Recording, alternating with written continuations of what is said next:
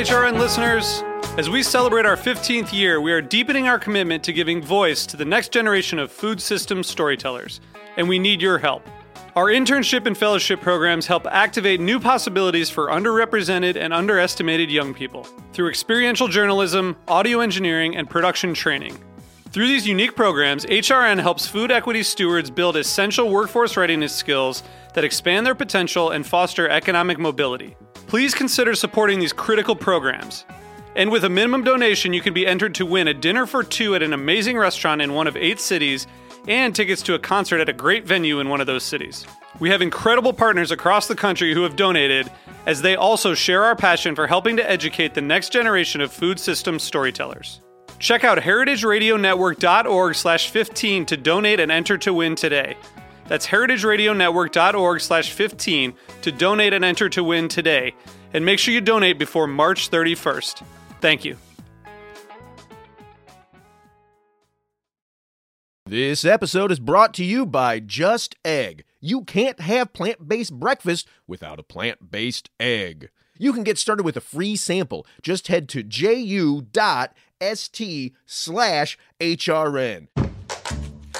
This week on Meat and Three, we're jumping into a world filled with fizz, iridescence, and deliciousness. We're talking about bubbles. It came from the air gas truck. Yeah, no, I never thought about it before that. And I think it's emerged as a boba tea shops, a site of Asian American youth identity building. We're called the invisible industry because these products you don't really see, but they're around us in every way, every day. Listen to Meat and Three wherever you get your podcasts.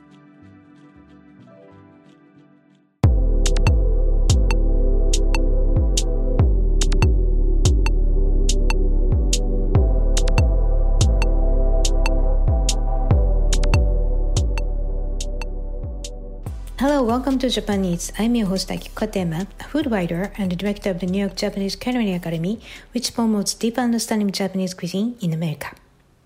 This show is all about Japanese food and food culture. We see sushi at every daily supermarket, but what is beyond sushi? We hear dashi, ramen, izakaya, but what exactly are they? Japanese food is still a mystery for many people, and I try to demystify it in this program with my cool guests. My guest today is Yarrow Laser Smith, aka Yarrow Slaps, who is a visual artist and hip-hop musician, and the co-director of a swim gallery based in San Francisco. Yarrow recently published Ramen Forever, an artist's guide to ramen. There are many ramen-themed books, but this is hands down the most intriguing and cool one I've ever seen. And it is packed with inspiring interviews with ramen lover artists, tons of fun illustrations, amusing photos, and novel recipes.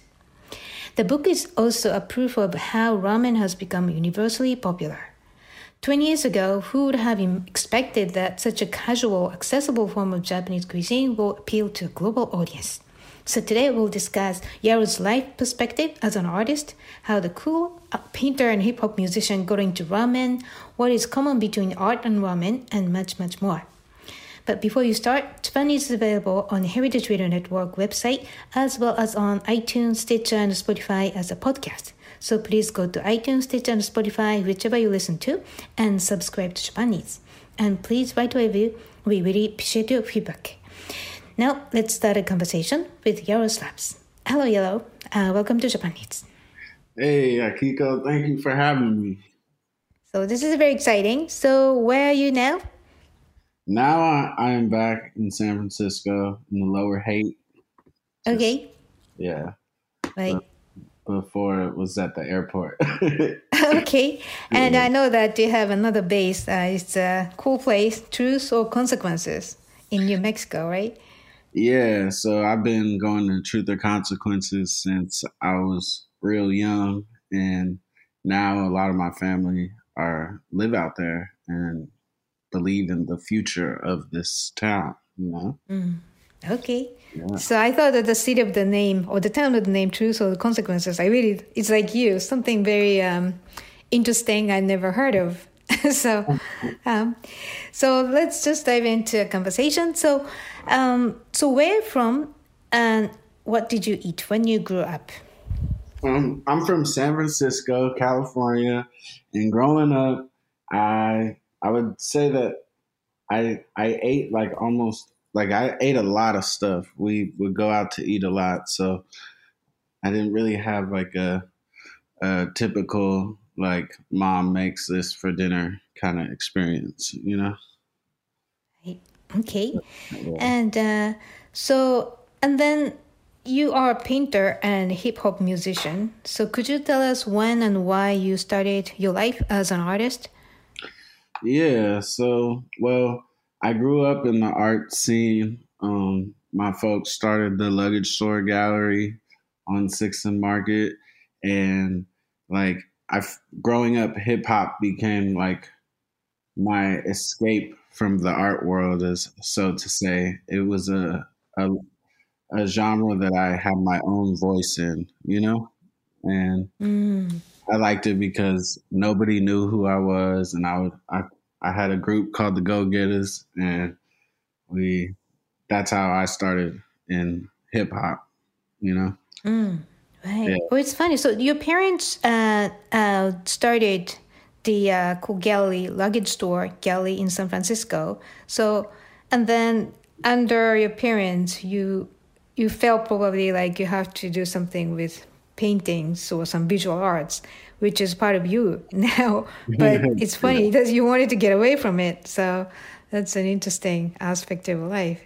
Yeah, I mean, like the art world in San Francisco is kind of it's very small. You know, it's like everybody knows everybody.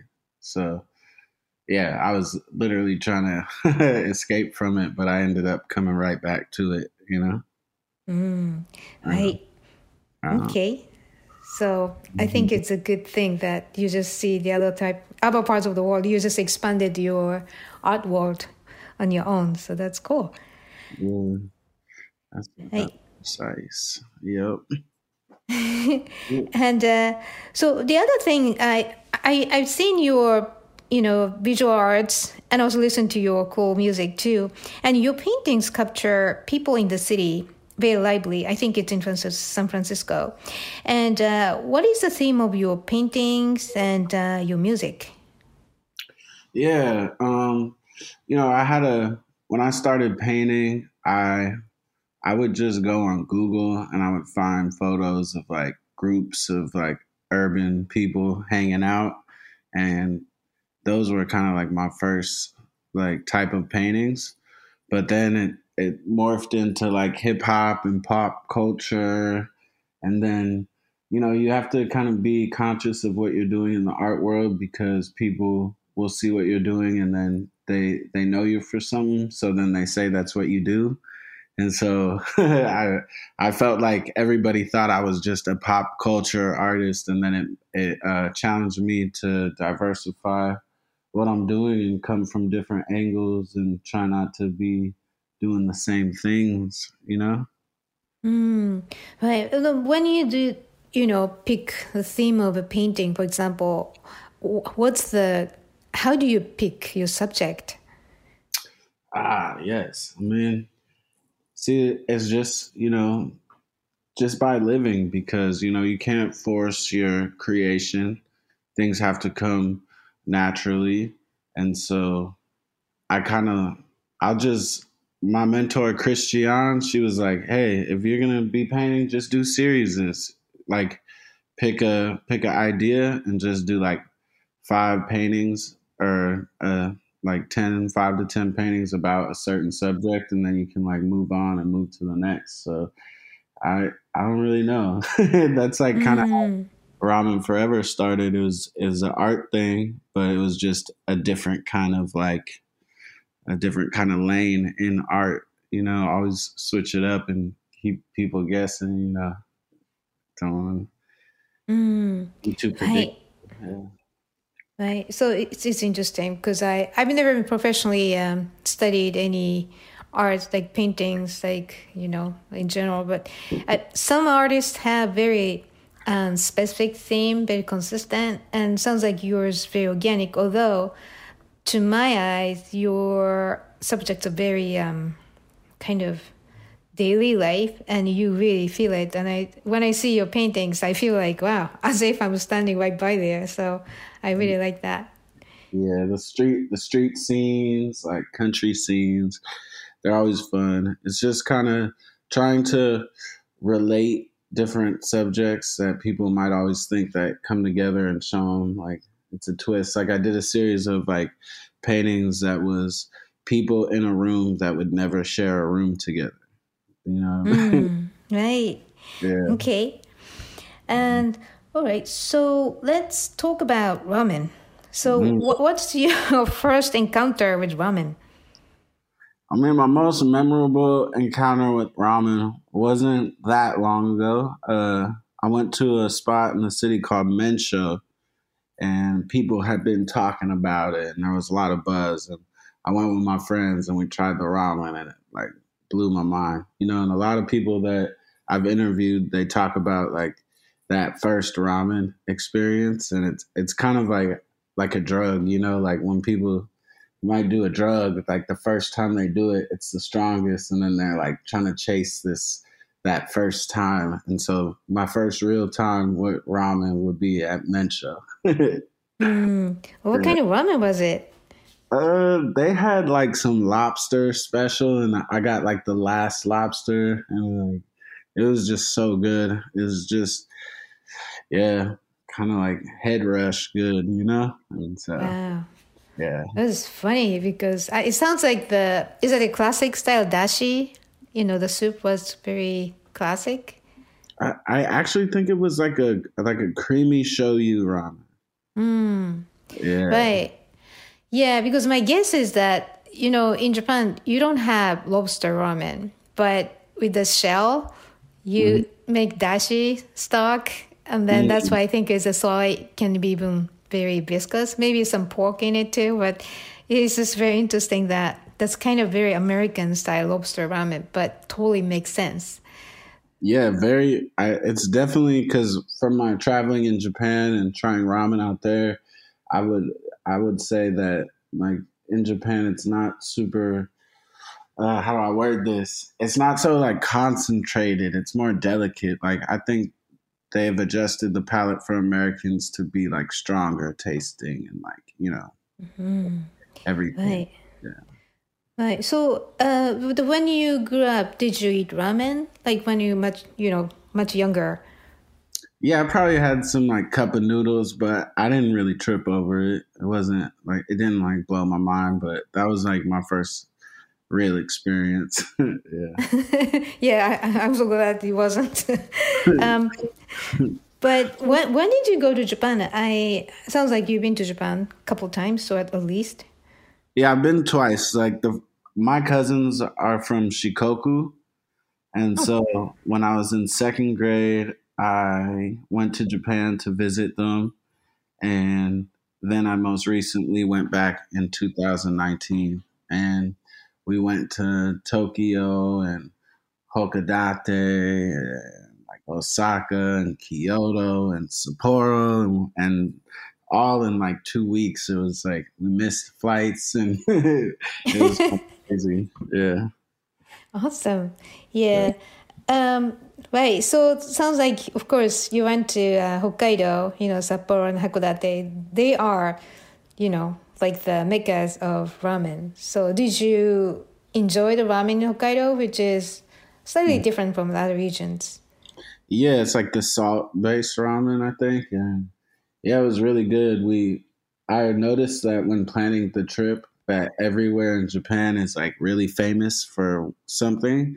And so we were either going to go south or go north, and we ended up going north and went to in Hokkaido. They have this morning market, and it was a really cool place, and I would recommend people go there. It was great. Yeah, Hokkaido is really known for beautiful agricultural products, and including the salmon and best ingredients for ramen too.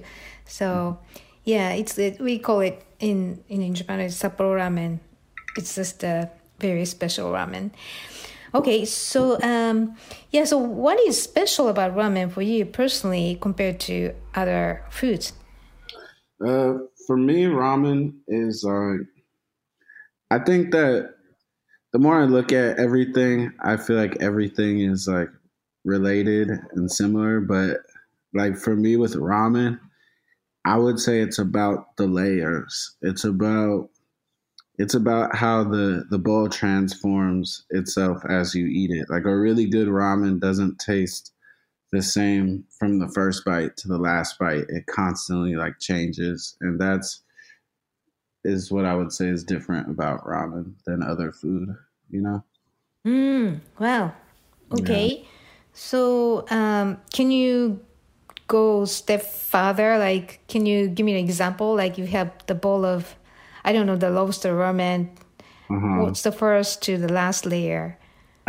So I think you were saying about the dashi, and like I'm not sure if I'm saying everything correct, but I know when they make a bowl, they first put a sauce into it, and then they put the broth into it, and then they put the noodles, and then the toppings, and then so with the lobsters, kind of I added like ground lamb to it too, I think, and like tamago, like the eggs, and it was just from the first bite, you're like, oh, okay, it's cool, and then as the flavors keep coming in, it's like by that last bite, you're just like you're ready for bed, basically. Mm. Right. It's so rich, so rich. Now I prefer like vegan ramens because it's hard to eat like the pork broth so much. Right. Yeah. Yeah. Well, they say it's the collagen that's good for you, but yeah, it's hard to have it every day. Um, yeah, and also I think there's a ramen different components like you just said, but as you progress, it's the whole components started to be more mixed, and then your I think palate sensation becomes more kind of integrated, and I see. I think Mr. Pro Ippudo created a kind of leaflet how to eat ramen, and at the end, yeah, and at the end you have to like drink up the bottom of the soup because that's the essence of umami. So Yeah, yeah, that's my favorite part about ramen is the broth. Like people would make jokes on me because I don't always finish my noodles, but I always finish the broth. right, Yeah. right. Mm. Okay. Yeah, and also what you said reminded me of one chef. He said, for when you have miso soup, it's important to have it's salty enough at the beginning to capture an eater's attention, but at the end, after the meal, you feel satisfied, not feeling too salty. So that's the layer. From the beginning. It keeps changing because your palate is changing throughout the meal. So at the end, it's the perfect satisfaction without feeling, oh, that was salty. So Yeah, you're right. And in Japan, I could eat more ramen every day than I could in America. Because in right, Japan, it feels more organic. It's not as salty to me, and like you could really like eat it much more. Out here, I think it's just they add a lot of stuff that they think Americans like. You know what I mean? Yeah. right. Yeah, it's like personalities, right? In Japan, it's all about balance. It's all about the harmony, and in society too. So there's the phrase "derukugi wa utareru." If you just stick out, you're gonna be hammered down. That's like a whole personality too. So it's for better or worse. That's Japan. It's about harmony and balance. In this country, it's better to speak out and then express what is great about something. So even ramen shows that Yeah, personality difference. this country is like chaos, and like I get it. That makes a lot of sense. Right, yeah. I mean, that's fascinating. I think that's why I'm here in the States too. But it's just really, yeah, you have to try both, right? I think to enjoy. And we're going to discuss your recipes in the book too, but your recipes in the book really showcases the interesting part of the American culture too. So so let's take a quick break here, and when we come back, we'll dive into Yaro's fascinating new book. So please stay with us.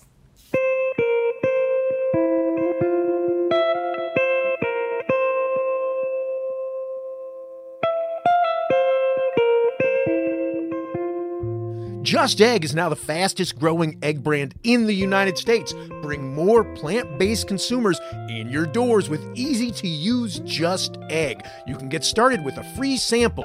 Just head to ju.st/HRN. That's ju.st/HRN. Made from plants, Just Egg is a better egg for you and for the planet. It's healthier with no cholesterol and less saturated fat, and it's more sustainable. Just Egg uses less water and generates fewer carbon emissions. Most importantly, it's delicious. For our listeners who operate a food service establishment, you can get a sample for free. Head to ju.st/HRN. That's ju.st/HRN.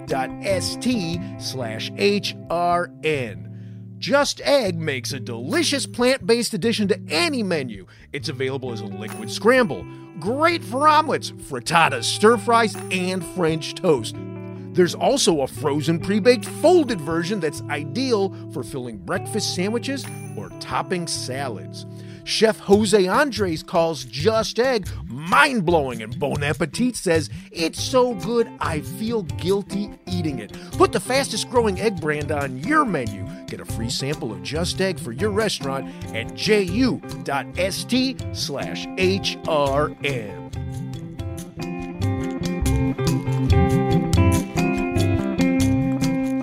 Welcome back. You're listening to Japan Eats. I'm your host Aki Kotema, and my guest today is Yaroslav, who is a visual artist and hip-hop musician and the co-director of the Swim Gallery based in San Francisco.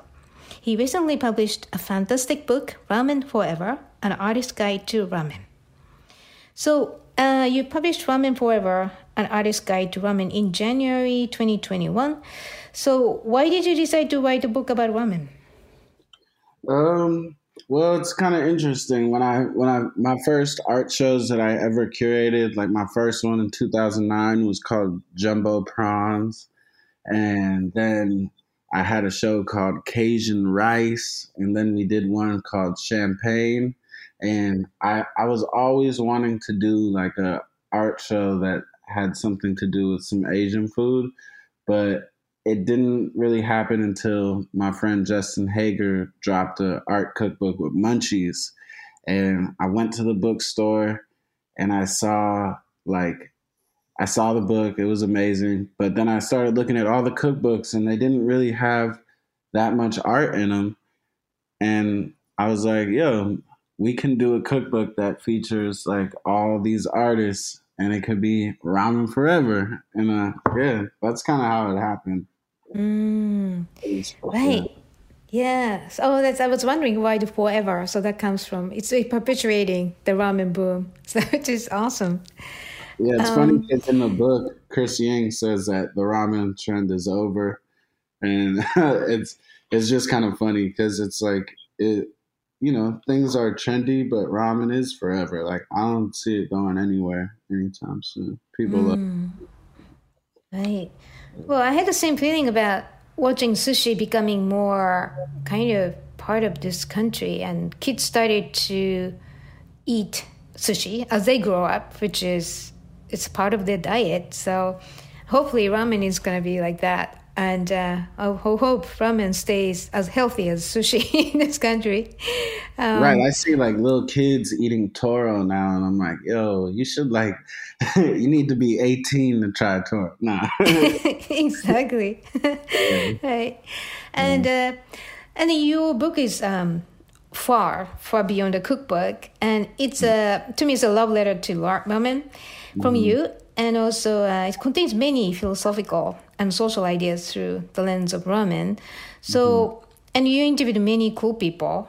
For example, you just mentioned Chris Yang, but he's a well-recognized writer in the food world. And you asked him whether cooking is art or not. So it's just you don't find that kind of question in a regular cookbook. So how did you pick the interviewees for your book?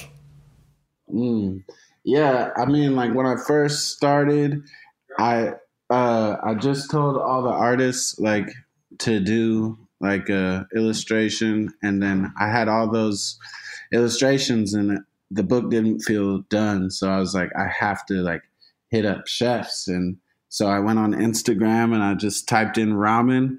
And the first restaurant I interviewed was Zenbox Izakaya in Minnesota. And the chef is John Ng, and the ramen architect. And that was my first one. But after that, I really just, Kiko, I hit up maybe like 400 chefs, you know? Wow. And yeah, just did a lot of interviews because I know that I'm not from Japan. So if I'm going to do something about ramen, I don't want to be exactly telling ramen's story. I just want to learn from it. And the message is that people that read it will learn and hopefully have less questions about ramen after they read the book, you know? Wow. So that 400 people, are they based in the States or could be anywhere, including Japan? Yeah. I mean, there was a lot of artists that I reached out to, a lot of writers. I wanted to have like some of the leading writers on the scene to write about it, because this project is fun for me but very serious, and I want it to be looked at as like a real book, so I got Jamie Feldmar. She writes for Forbes and a lot of food things, and Matthew Kang, he runs LA Eatery, and he wrote some articles, and yeah, there's a good amount of some writers in here, some real writers, Hi. Maybe could you share with us some of your favorite comments from the people you interviewed? Oh, okay. I have some. I really liked my interview with Abram Plout, or the Ramen Beast, as people know, and he was just commenting on the scene in Tokyo, and he was like, you can go eat at a new ramen restaurant every day for the rest of your life and you still wouldn't try most of them, I thought that was very insightful because that's what he does. He travels and tries ramen almost every day, and he knows that he won't be able to try all of them, And each bowl, I'm sure, it's like represent personality and the region. That's really what ramen is about. It's not just food. It's so much in the bowl. Sorry. Yeah. Oh no, my bad. And Kaizo Shimamoto, he says he hopes that someday he will be known for making the worst ramen in New York. And I thought that quote was great. Yeah. Yeah. Well, Keizo actually joined us on the show a while ago, and he's just innovating, right? Ramen burger. So yeah. I don't think he would ever make the worst ramen. But yeah, and if it is the worst, then that means that ramen's getting really good. Yeah. Yeah. Okay. And what else? I'm sure really the book is so much in just it's like a one book. So what else can you share with us? I really any last words. One of my favorite parts about the book, though, is that like a lot of the interviews, they came just directly from the Gmail. They like weren't edited, so there's like a kind of organic naturalness, and it's not exactly like perfect, but and Jamie Feldmar talked about eating ramen by herself, and like some insight on like how nice it is to. In Japan, they have those cuticles, where you're like kind of blocked off from everybody, and it's just like you and the bowl, Right. Solo ramen experience. You have like own compartment to enjoy ramen. Yeah, because in America, they go out to eat ramen together, but in Japan, it's not always really like that. It's more like, hey, come in, eat this bowl. All right, get on with your day, Right. Well, it's just one company who started the style, but I think the initial intention of that compartmentalized seating was not for the COVID. It was way before COVID, but it's to focus on, delicate flavor of ramen because you are chatting with friends, you don't pay attention enough. So it's like how committed people are in Japan to ramen. That's a very symbolic style of eating ramen. Yeah, definitely. Also, ramen culture's interview in the book is like super insightful. Like, I think his uncle, those, what are those? What are they called? It's like a seaweed and it has rice in it and then like tuna inside and they wrap it. Yeah, Like, onigiri, right? Rice ball onigiri, right? yeah. Like his uncle invented the wrapping for it. Oh, wow. Yeah. Oh. Yeah. And that's the one in convenience store. If you go to a convenience store, the wrapping and there's a plastic in between, and then magically when you open it, you pull out the plastic. The nori seaweed is not wet, so it's still crispy. Exactly. And, I always open it wrong too. I've never opened it. Right, it could be tricky, but I heard your friend's uncle patented it. So whoever eats rice ball, there's a patent that somebody gets paid for it. That must be really $1 billion a year. I know, right? And so just interviewing a lot of these chefs, it's so interesting to hear how they get started in ramen as well, because it really is something that's kind of like passed down in a sense, Right. Not everybody just wakes up with no experience in ramen and ends up having a ramen restaurant. Like a lot of people had some lineage in it, Right. Well, classically, the Tampopo, the movie Tampopo, right? So it's just somebody, I think the chef's husband died and she had to take over the restaurant. Am I right? Yeah. So by training, and you really have to work hard, but it's just the focus, and it's your reflection of your palate, your personality, your hospitality, everything goes into the bowl. So that's why I think ramen is not just just like hamburger is not just meat between buns. It's just so much in there. When it's really good, it's good because it's far beyond what it is. Yeah, you need like the bad ramen restaurants and the bad hamburgers because they play a role, Right. That is so true. Yeah, but in Japan, it's hard to find a bad ramen shop, I have to say. Maybe I'm biased.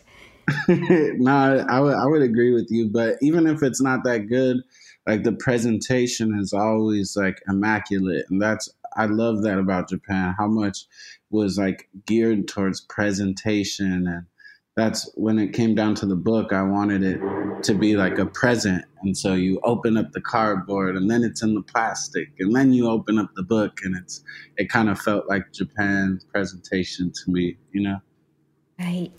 Yeah, right. That is true. Yeah, the visuals are very important too, because there's so many ramen shops. It's very competitive. And I think it's becoming now, with Instagram age, people are more into something more visual to showcase and just differentiate themselves. Do you have a favorite ramen? No, I'm very, very sort of. What if I go to one area of the country and I eat the regional ramen? Like that's going to be my favorite of the trip. So yeah, and I think it's really interesting, right? It's just could be a very interesting tool to find regional ingredients and the culture, why this place prefers miso over soy sauce. Like my dad is from the South, so ramen in the house never was miso. It's always soy sauce ramen. So that kind of thing. Yeah. And then it's like so much of like eating the food is almost like you're learning as you eat, because if you're a chef, you taste it, and it's like having a class, Right. Yeah. Yeah, and I would imagine Japanese ramen chefs are learning a lot from American creativity, right? Mm-hmm. Yeah. Oh, but speaking of, your book features great ramen recipes. So, what is your favorite ramen, and why? I mean, you can pick more than one. Okay. Well, just off the top of my head, I really like the artist names is Genevieve Busby, and she did a ramen called Tide Pool Ramen, and it was one of my favorite recipes because it's one of those. It's all about like gathering your ingredients, you know. And I watched this chef, Outdoor Chef Life on YouTube, and he will just go to like the coast, some random coast, and like find all these crabs in the tide pools, and then he'll find like all the seaweed and kombu, and then he'll just make a ramen. And me and my friend tried to do this one morning and ended up with a lot of like scrapes and bruises trying to the tide pools. It's not as easy as it looks, you know, and so that's why I like the tide pool ramen, which is on page 198. But the book, it even features like not real recipes exactly. Like some of the artists have like recipes like rubber ducky ramen, and you need to find beads and cloth to make it, you know. And then, I have another favorite. Her name is Yudori, and it's called Perfect Asian Girlfriend Ramen. And hold on, let me read the ingredients to you. It's pretty funny. So, running through the book here. It's like a chopped male ego, half cup unfulfilled promises. Yeah, that one's pretty funny. Yeah, so like it's just very interesting to see like you give artists one like kind of thing to do, and then the creativity that comes from just one concept, you know? Right. Yeah, one of the things I thought it was really, really comfort food. It was an instant noodles, coconut milk, yellow curry paste, pork belly, and sunny side egg. And it was like, it's like a fat bomb, but you know, once in a while, if you eat it, you're going to be very happy. Maybe like Sunday brunch. That sounds so good. Yeah. So, and also this instant noodles, like, you know, if you grew up in Japan or maybe here too, but cheap instant noodles, like dried instant noodles. And if you just, you know, make a piece, like a crack, and put it in your mouth, it's like a cracker. And my mom always scolded me, like, don't do that. It's going to be sick. But I couldn't stop. Yeah. Yeah, there's people in the book, like Sick Kid, he has like a burger, a ramen burger with like, and there's people that have like ramen, because a lot of, in America, in the prison industrial complex, ramen is like money in jail, you know. And we even interviewed this guy, the Goose Alvarez. He has a book called Prison Ramen. And yeah, so like in jail, they'll make like these spreads. They'll make like ramen burritos and like all kinds of things. Right. Wow. Very versatile ramen is. Yeah, it's just the extreme, right? Okay, so what have you learned from the process of writing the book? Yeah, a lot. Like I was telling the artists, like when I first sent out the first 25 emails, I'm like, hey, you guys, this book will be done in 3 months. And it really took 3 years. So I would just say, you know, it taught me to finish what I start, you know, and it taught me don't give up on your ideas, perseverance. You don't always want to look at the end of the tunnel. You want to look at your next step, you know, because it's hard to see the finish line if you're not looking right in front of you, you know? Right. That is so true about everything. Yeah, I mean, as I was like, even with the publishers, we are like the company Artron who printed the book. We went in there and we're like, all right, we'll have the book done. We'll have all the files to you next week. And like, you keep thinking that you're done, and then you're not done, you know? Right. So I'm not sure how you feel about looking at your book in your hand. Like, really? Is this really done? I know. I mean, I love the book, but I know where all the errors are, and like, but Oh, that's really? because it's not perfect, and it's not what is ever really done, anyways. It's just not worked on anymore. So Right. Well, I think you can talk about that with any book. yeah, Yeah. yeah. I would So, say that ramen to me is kind of like a martial art or something because a lot of like capoeira or jujitsu, they're coming from Brazil, but they come to America to teach you like the traditional way, like the way to right. do it. That's why I couldn't do this book without going to Japan because that would be like disrespectful. Hmm. Well, that's a very respectful attitude, by the way, right? Because there's a tradition, but it's always believed that somebody is attracted to a certain tradition. There's a reason, right? Because there's essence. That person really valued something in a tradition, and that Hmm. moment there's already a respect. Hmm. Um, yeah. So, do you think you learn more about ramen itself? You are more into it, or you had enough of it? You know what? I still love ramen. I'm still into it. I still want to try more ramen, but for me, it's just real beautiful to like complete something and to be able to like, yeah, it's just a lot of learning experience, and it was fun to get into the kitchens and really like interview people, and like these people like give their whole life, so you can enjoy your meal. So Right. yeah, Mm. it is. Yeah, that's really true. That they themselves represent that kind of in pursuit of perfection, which is never possible. It's not unreachable goals, but they Right. always try their own goals. So, yeah, and so what is the common thread between art and ramen for you? The common thread, I would say it's all about ingenuity. It's about creativity.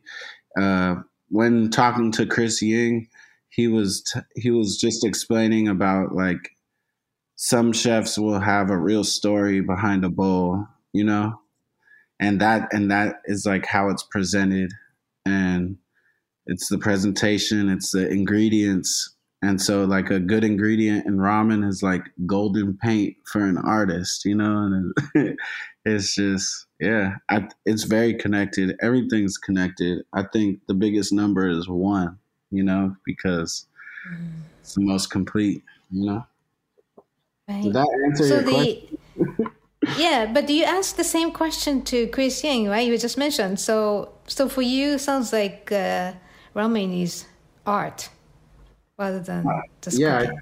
I think it's art.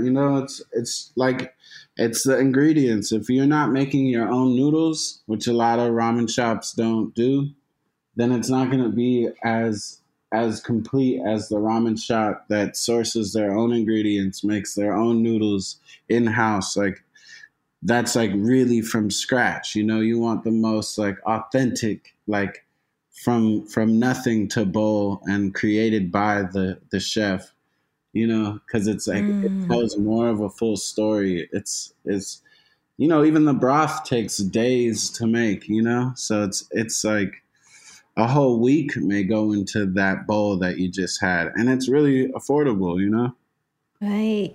Yeah. Yeah. Well, isn't it the tricky though? So that's the kind of like the ramen is popular because it's reasonably priced, but the efforts chefs put behind it, it's just so much that it's hard to start with making noodles. And I think there's another part of Japanese culture that chefs rely on kind of delegation, right? We just divide the specialized area. So, for example, if you want to make the perfect Japanese knife, the knife part, I do. So next door, who's been like fourth generation, fifth generation of doing the same thing, the handle part, I'll let him do it. And then when he's done, I will put them on my knife. So that kind of like a, delegation mindset or with kind of trust relationship. So that's another part of Japanese culture. But because it's like now you've made your own bowl, you've made your own noodles. What about the bowl itself? Did you make the bowl in house? Like and then the aesthetic of your restaurant it's so much goes into it. You know what I mean? And the more somebody puts into something, that's what I think makes it the greatest. You know? So for that bowl, I don't mind paying for extra because it's the next level. That's an art. So it's next level. But in Japan though, like you're not usually gonna spend $100 on a ramen dinner. But in the States, you can easily go out with your friend and end up spending $100, you know? Right. Yeah, well, that's another part of, that's an interesting point because if you go to Japan and people from Japan pay for ramen here, like, what? Why is it so expensive? And in Japan, ramen is more casual. It's like an espresso bar in Italy. Like, go sit down, eat and go. But I think the American ramen culture made it more kind of occasion, which is celebration for, I think, ramen culture for the future because you can add value that can go back to the pocket of ramen producers and chefs, and that can be reinvested into better ramen. So, you know, like really low price, repetitive structure could be ruining the future of ramen. But I think American style is kind of jolting energy for the future of Japanese traditional ramen. Yeah, like in the book we interviewed Ramen Hero, and he has like world-class frozen ramens that they'll mail to you overnight, and he'll have like chocolate ramen and like peanut butter ramen and like all kinds of crazy ramens, and then it really just makes you think like, what is ramen? You know? Like ramen is like everything, like it, so it's like, yeah. It's kind of trippy. Yeah, I'm not totally against it actually. Like, you know, matcha for Japanese people, traditionally matcha has never been used into, you know, all those like a latte or matcha latte, Starbucks, that kind of thing. But who knows? That could be interesting. And then like American creative sushi bowls, that's the entrance. And you can eventually go back to the most traditional form of matcha or ramen. So we'll see what happens. Yeah, I kind of think I think that the future of ramen is happening right now. You know, you have some chains, but you also have a lot of like individual shops. And in Japan, it's kind of like that too. You have some chains, and then you have a lot of individual shops. But I know that a lot of the chefs I've interviewed, they want to have more shops, you know, and become more chain-like. So I think there will start to be some more like American chains that get really big, you know? Right. Yeah, that'll be interesting, right? Because now supermarkets or delis, you can find sushi, you know, packaged sushi. So ramen could be around the corner, like, you know, the fried chicken or burger shops. Yeah. I think so. And it still hasn't got to like middle America really. I feel like the best ramen is like the Bay Area, New York, LA, you know, and Right. I know Texas is starting to open some. I haven't seen any in New Mexico yet, you know, so like somebody comes there and they start messing with the green chilies, there'll be like a new ramen shop out there, you know, so it's like, there's still a lot of room for ramen to grow in America, you know? Right. Yeah, that sounds like a great idea. So maybe you can initiate some movement. Come on, in New Mexico. Akiko, let's go into business. Yeah, all right. We'll discuss after the show. Yeah. Right. So, by the way, well, let me ask you this question first. So what are your plans? Are you going to publish more books about something interesting like ramen, or what are your plans? about anything, music, About paintings. anything. Well, the ramen book is doing really well. It's in a lot of shops. There's like I only have maybe like a few hundred books left. So my next kind of I would be down to do like a reprint that's a little bit more affordable for people because it is a $75 book, you know. But aside of like book stuff, we have a bunch of art shows at Swim Gallery we're working on. We're working on an art deck. I have a show in June at Chandron Gallery, June 26th in San Francisco. Working on a luggage store gallery book. Working on getting to know myself better. Like a lot of, you can, as my friend said, you can never be unemployed when you're working on yourself, you know? Right. That is true. Right. True people. And then if you don't stop, you never fail. That's what somebody said to me too. That's the thing. Like in the art world, you see the art world is like a machine, and they want artists to kind of be like robots. So artists have to be very careful to manage their efforts so they don't burn out, because the one who keeps going the longest usually are the successful ones, you know?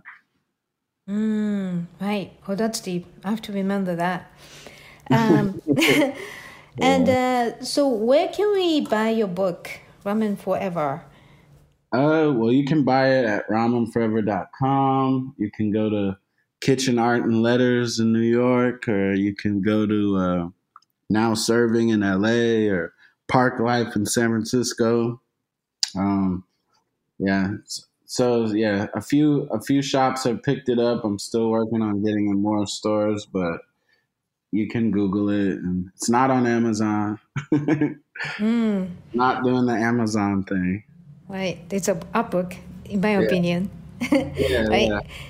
So listeners, it's an art book that made its way into the cookbook section. Right, and also I think every page, the whole illustrations, that's really cultural and artistic at the same time. So listeners, the title of the book is Ramen Forever, an Artist's Guide to Ramen. I highly recommend that you get a copy. Okay, so where can we find your updates online and social media? You can reach me on Instagram at Yarrow Slaps, or Ramen Forever Official on Instagram, or yarrowslapsart.com. I would say Instagram I have the most updates though. Cool. And but by the way, I heard that yarrow is a cool name. That's the name of an herb plant. Oh, yep. And I was named that because my folks were like, we want you to stop the bleeding all around the world. And yarrow is traditionally used to stop the bleeding, and it grows all around the world. Oh my God. Yeah. Well, I think that your parents' intention's working. Yeah. We let's stop the bleeding. More love. Right? More love. Awesome. Yeah. All right. So thank you so much for joining us today, Arrow. And please keep me posted, and maybe we can just, talk about something more fun. And Kiko, it's an honor to be on your show and talk to you. I even saw you on Netflix one time, and I was like, what? So keep doing all the great work and spreading the love of Japan Eats, because there's so much to eat in Japan. Right. Well, Thank you so much. That means so much to me. So thank you, Yarrow. Yeah. Right. So listeners, if you have any questions or comments about the show, or suggestions for show topics or guests, please contact us at japaneats@heritageradionetwork.org or akikotema.com. Japan Eats is a weekly program and always available at heritageradionetwork.org, as well as on iTunes, Stitcher, and Spotify as a podcast. Our engineer is Amanda Wang, and thank you for listening. I will see you next week.